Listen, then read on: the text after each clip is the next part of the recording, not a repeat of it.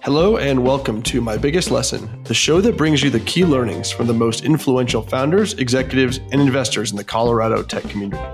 My name is Adam Burrows. And I'm Chris Erickson. Together, we are the co-founders of Range Ventures, An early-stage venture firm based in Denver. You can find out more about what we're up to at range.vc. Our guest this week is Brian Abrams. Brian was most recently the president of Ibex Investors, a Denver-based hedge fund where he co-founded their Israel Venture Fund in 2011 and helped it grow from $2 million to more than $700 million in assets under management over the course of the last decade.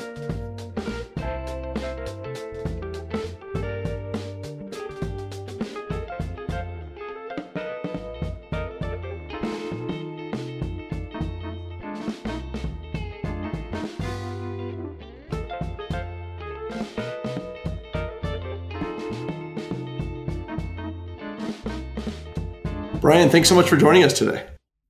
Yeah, thanks for having me, guys. I've enjoyed listening to all your podcasts of past guests and really happy to be here, flattered to be here as a guest today. Great. Well, you've got a really cool background and would love to hear a little bit about how you got into investing and how you started Ibex. Yeah, sure thing. I guess just going all the way back, was born in Denver, grew up here. Was always very into math and physics and computer programming. Went out to Harvard for college, where I quickly learned I was not smart enough to actually go into those things. So rerouted, explored, and kind of serendipitously stumbled into venture capital, which has been a great path, taking me all over the world. And it's been a lot of fun. Professionally, I was catching up recently with an old friend, Adam Werner, who was the former director of the Museum of Contemporary Art, Denver, the MCA. And he's got this amazing quote. It's such a good quote. He's actually got a tattoo of it on his arm. And it's by Wallace Stevens, poet from about 100 years ago. And it goes something like this. The quote says, "After the final no, there comes a yes. And on that yes, the future world depends." And that's been, for me, the story of my career. It's been about a decade of no's as an entrepreneur, as somebody exploring venture capital in India, which was a great exploration, maybe a small success or maybe a big failure, depending on how you look at it. And then finally, in the last decade, a yes, as I explored venture capital in Israel and things really started to work. Tell us a little bit about Ibex then and kind of what you built there. Yeah, so Ibex Investors has been around for a couple decades. I joined 11 years ago to co-found this strategy focused on Israel. And this was prompted by a trip my former partner took to Israel around the Startup Nation. I don't know if you guys have read the book, but it basically tells the story of how Israel came to be essentially the hottest ecosystem in the world outside of Silicon Valley, the highest concentration of startups anywhere outside of the Silicon Valley, most number of Nobel Prize winners per capita, highest R&D spending of any country in the world, Warren Buffett's favorite place outside the US, just all this amazing stuff. And he had taken a trip, had seen that.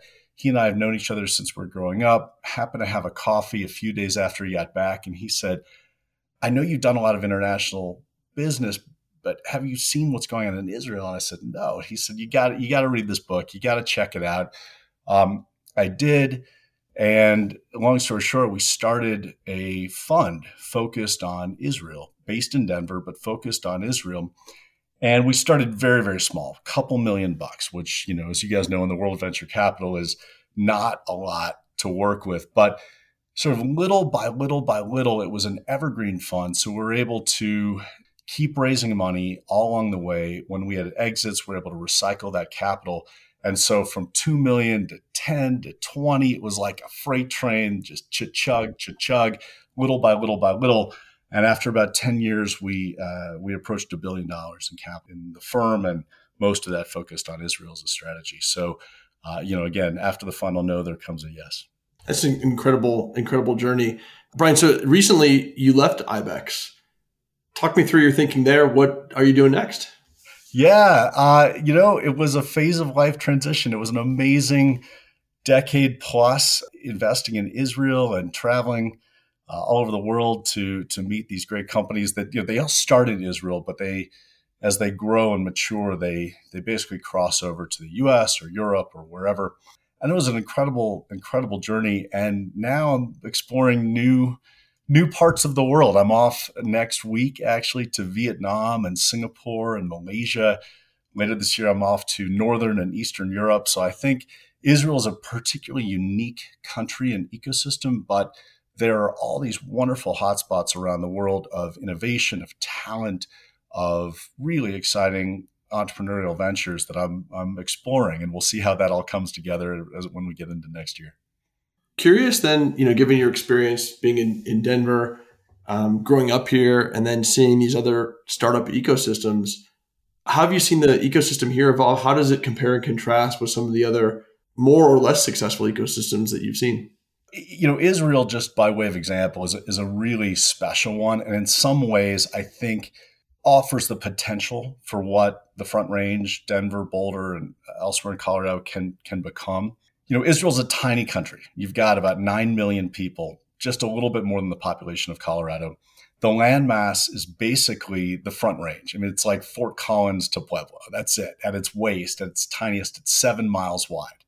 Nothing. I mean, Cherry Creek to downtown Denver, for those who are here. So really, really small country, but very much self-reliant. The old saying, necessity is the mother of invention. This is a country and ecosystem where when they were founded, they're in a desert, okay? They're not getting much rain. Their neighbors are hostile at that time, more peaceful now, but at the time hostile. So they couldn't get any fruits and vegetables from their neighbors.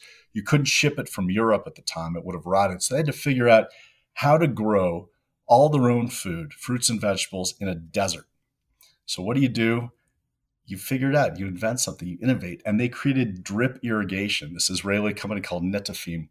Out of nothing, of just sheer ingenuity, it grew to become a multi-billion-dollar company and ultimately essentially exported drip irrigation all over the world, where now with tiny bits of water, it created amazing agricultural innovation everywhere.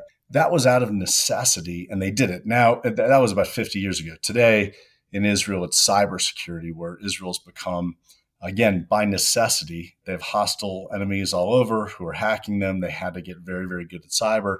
And now they're really a cyber superpower. It's a country that's, I think, 0.1% of the world's population. And I think last year was about 20% of all cyber deals worldwide. So I look at that as an ecosystem, and I look at what they've done. Again, innovation born of necessity.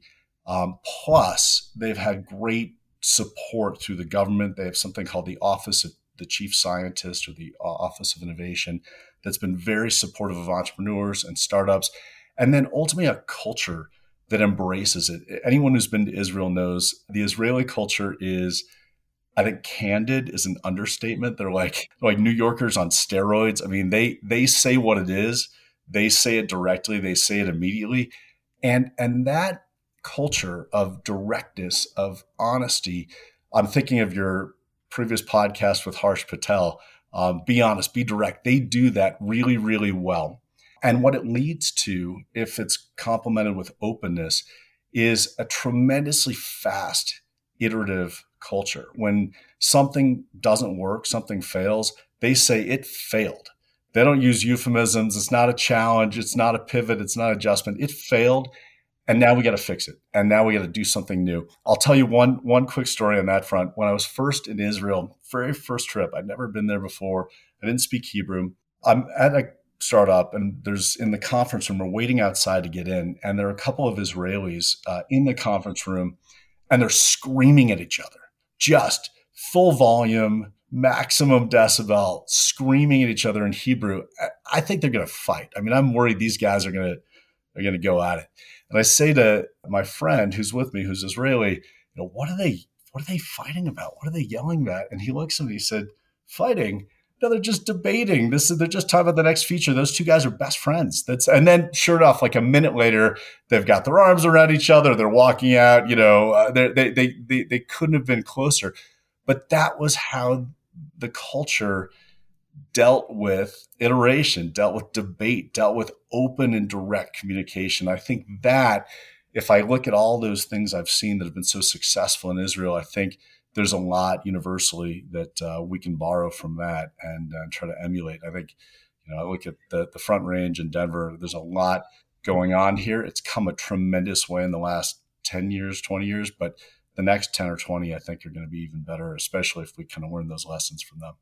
And Brian, thinking back to the last, 10 or 20 years, and you probably have a longer perspective than most people as well, given that you also grew up here. What are some of the biggest changes you've seen happen over the last 10 to 20 years? And what do you think the next 10 years holds here in Colorado? Yeah, I think there's been a tremendous influx of talent, most of all. I think a lot of people have looked at the U.S., they've looked at the coast, and they've said, it's really expensive and really competitive and just harder to live and less fun on the coast. But where can I be where I can live in a place that I love, where I can be in a culture that I really enjoy, where I can get, in our case, in Colorado, get outside and enjoy all that Colorado has to offer and do what I do professionally in a terrific ecosystem. I think that maybe some of the natural advantages that Colorado has have attracted people, but then it becomes a self-fulfilling prophecy, a self-reinforcing feedback loop, where the more talent that moves here, the more they attract other talent.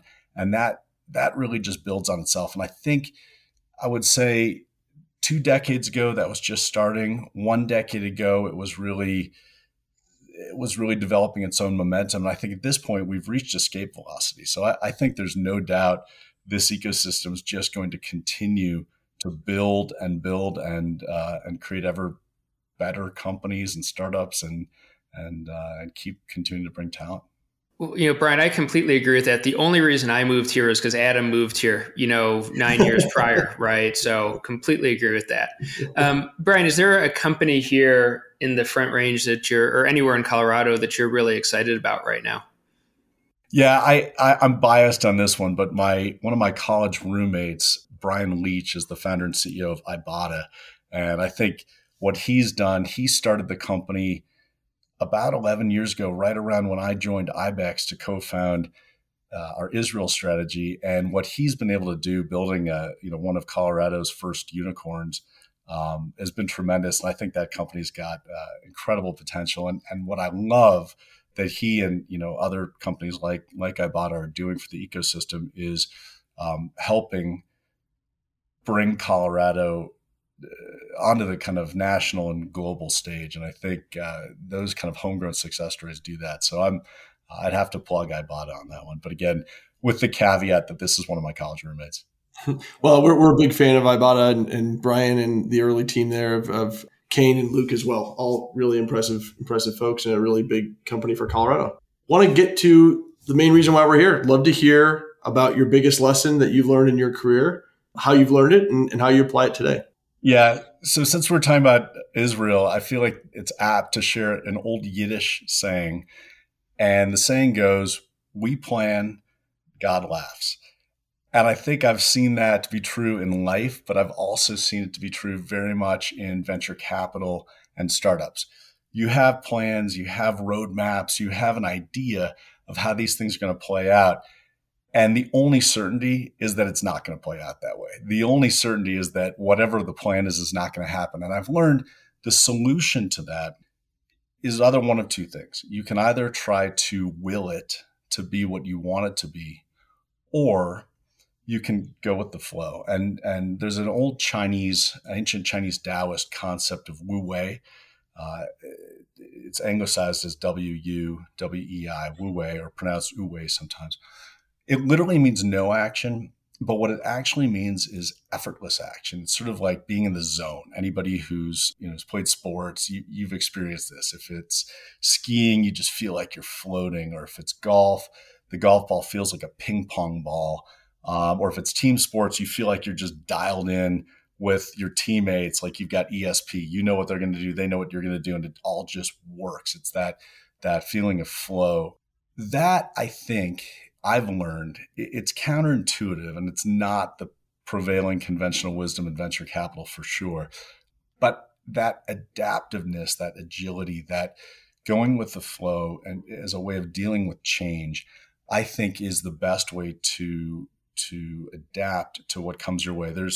I'll share one other anecdote. This is from one of the Taoist sages, again, 2000 plus years ago, named Zhuangzi.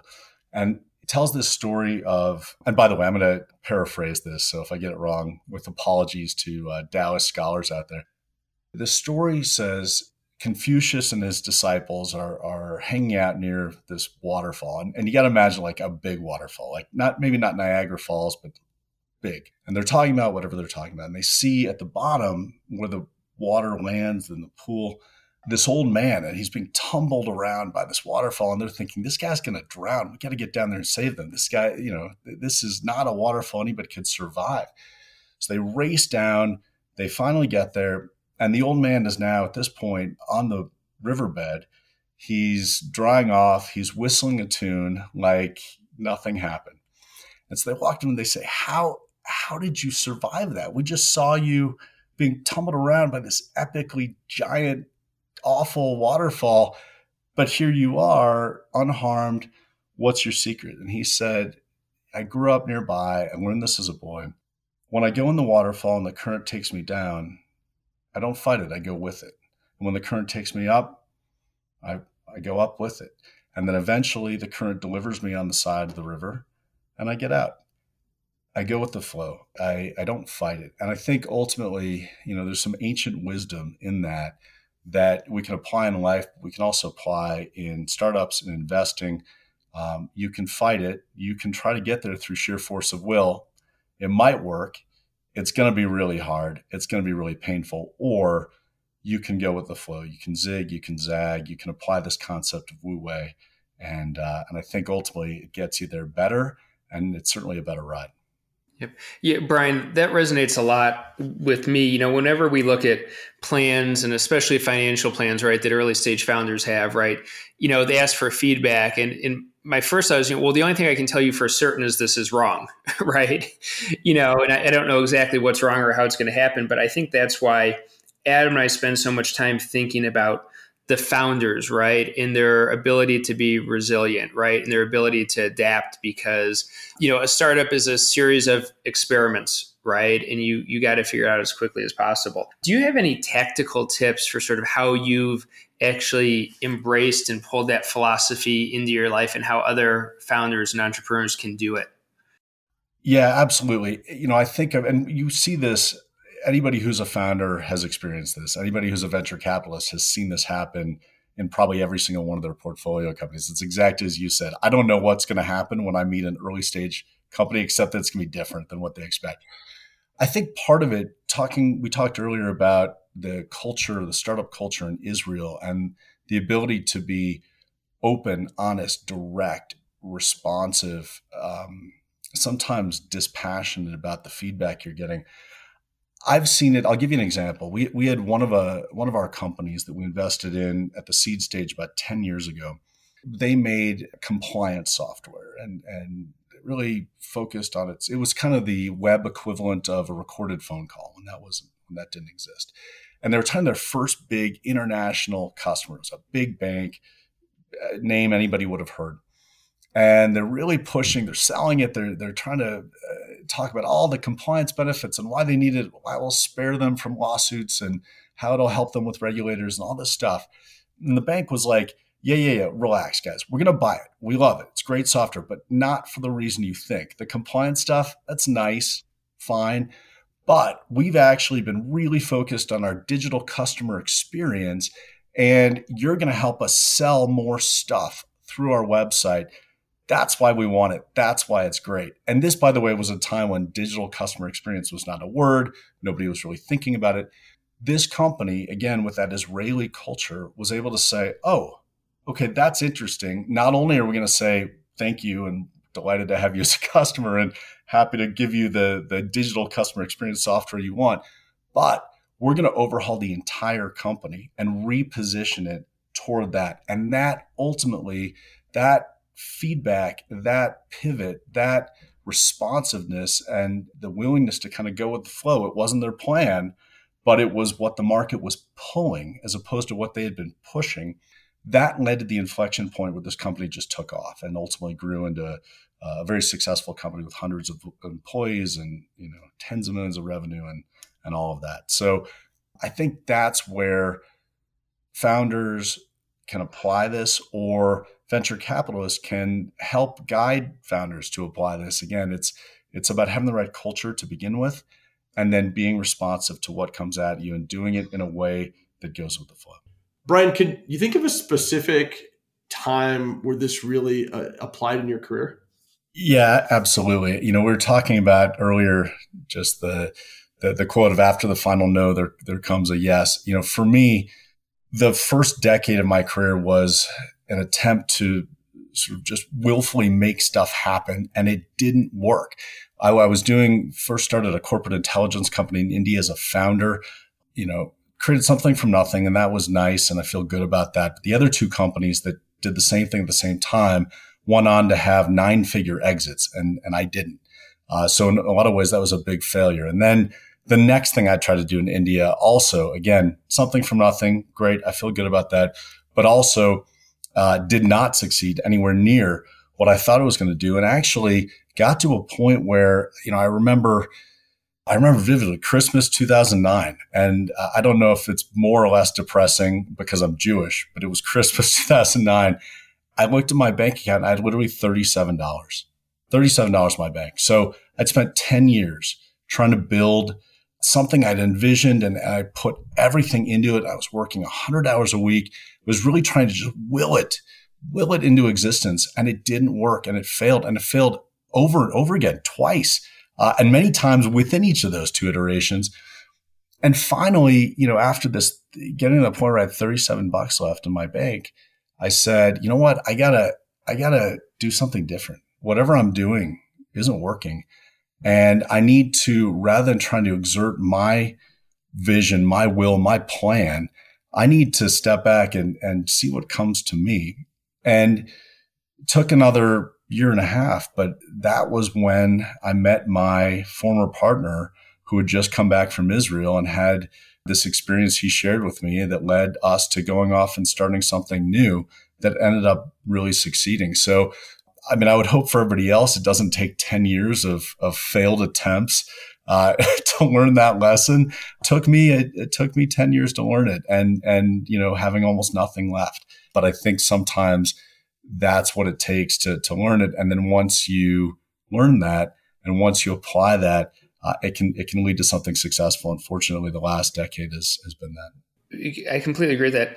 Are there any characteristics, from entrepreneurs, either, things that they've done in their prior life or good signals that they have those innate abilities in them that you've identified over your career?